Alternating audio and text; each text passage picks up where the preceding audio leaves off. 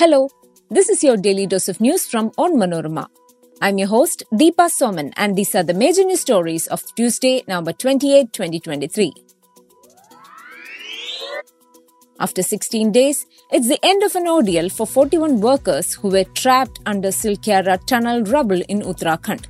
Ambulances rushed rescued workers to hospitals. 6-year-old Abigail Sarah Raji, who was kidnapped on Monday evening, was found abandoned but safe at Kollam's Ashramam ground. Truce between Israel and Hamas entered fifth day today. Israel vows to resume war soon with full force.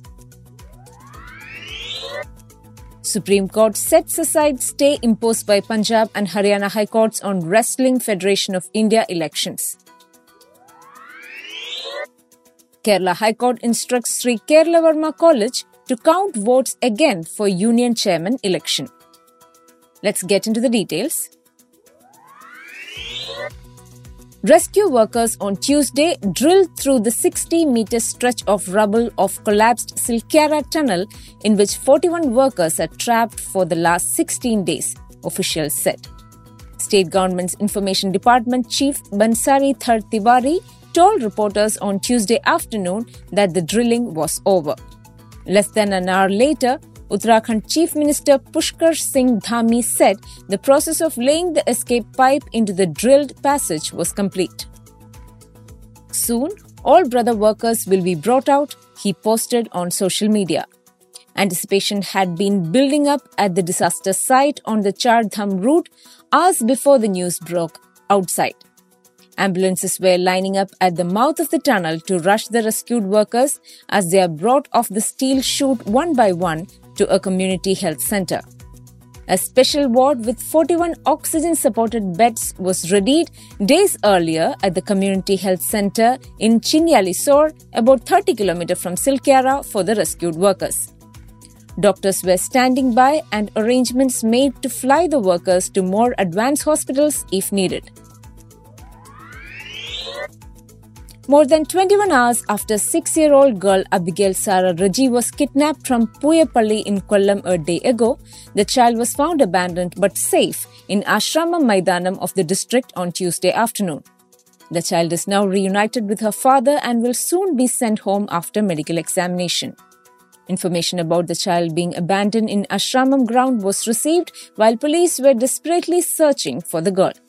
As per reports, the students of SN College spotted the little girl who was left alone for a while in the ground by a woman who came to the spot in an auto rickshaw.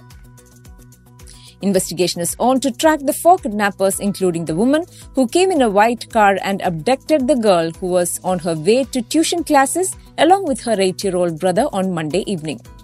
The abductors had also demanded a ransom of Rs 10 lakh from Abigail's family.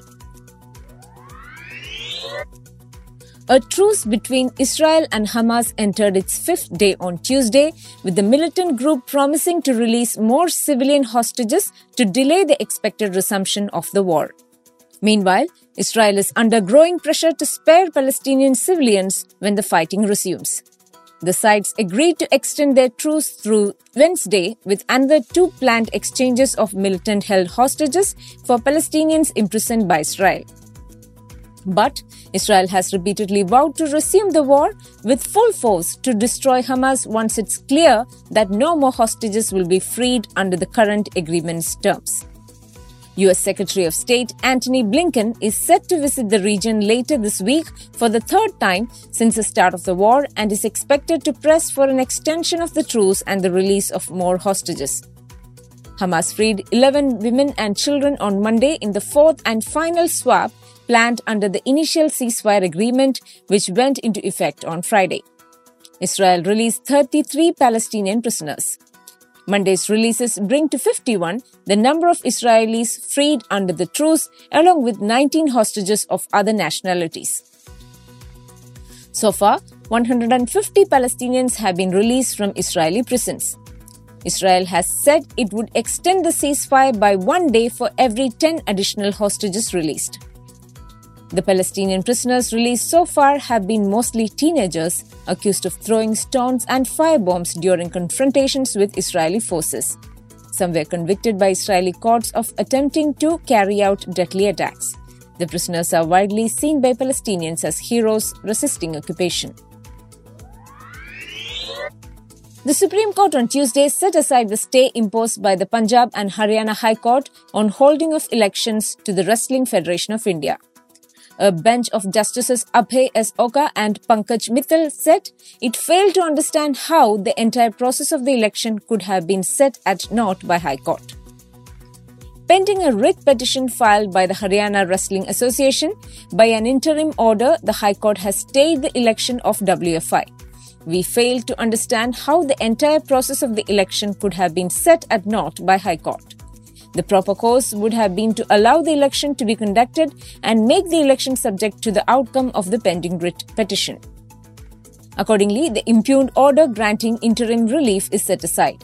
It will be open for returning officer to proceed with the election by publishing a revised election program. We make it clear that the outcome of the election will be subject to orders that may be passed in the petition, the bench said.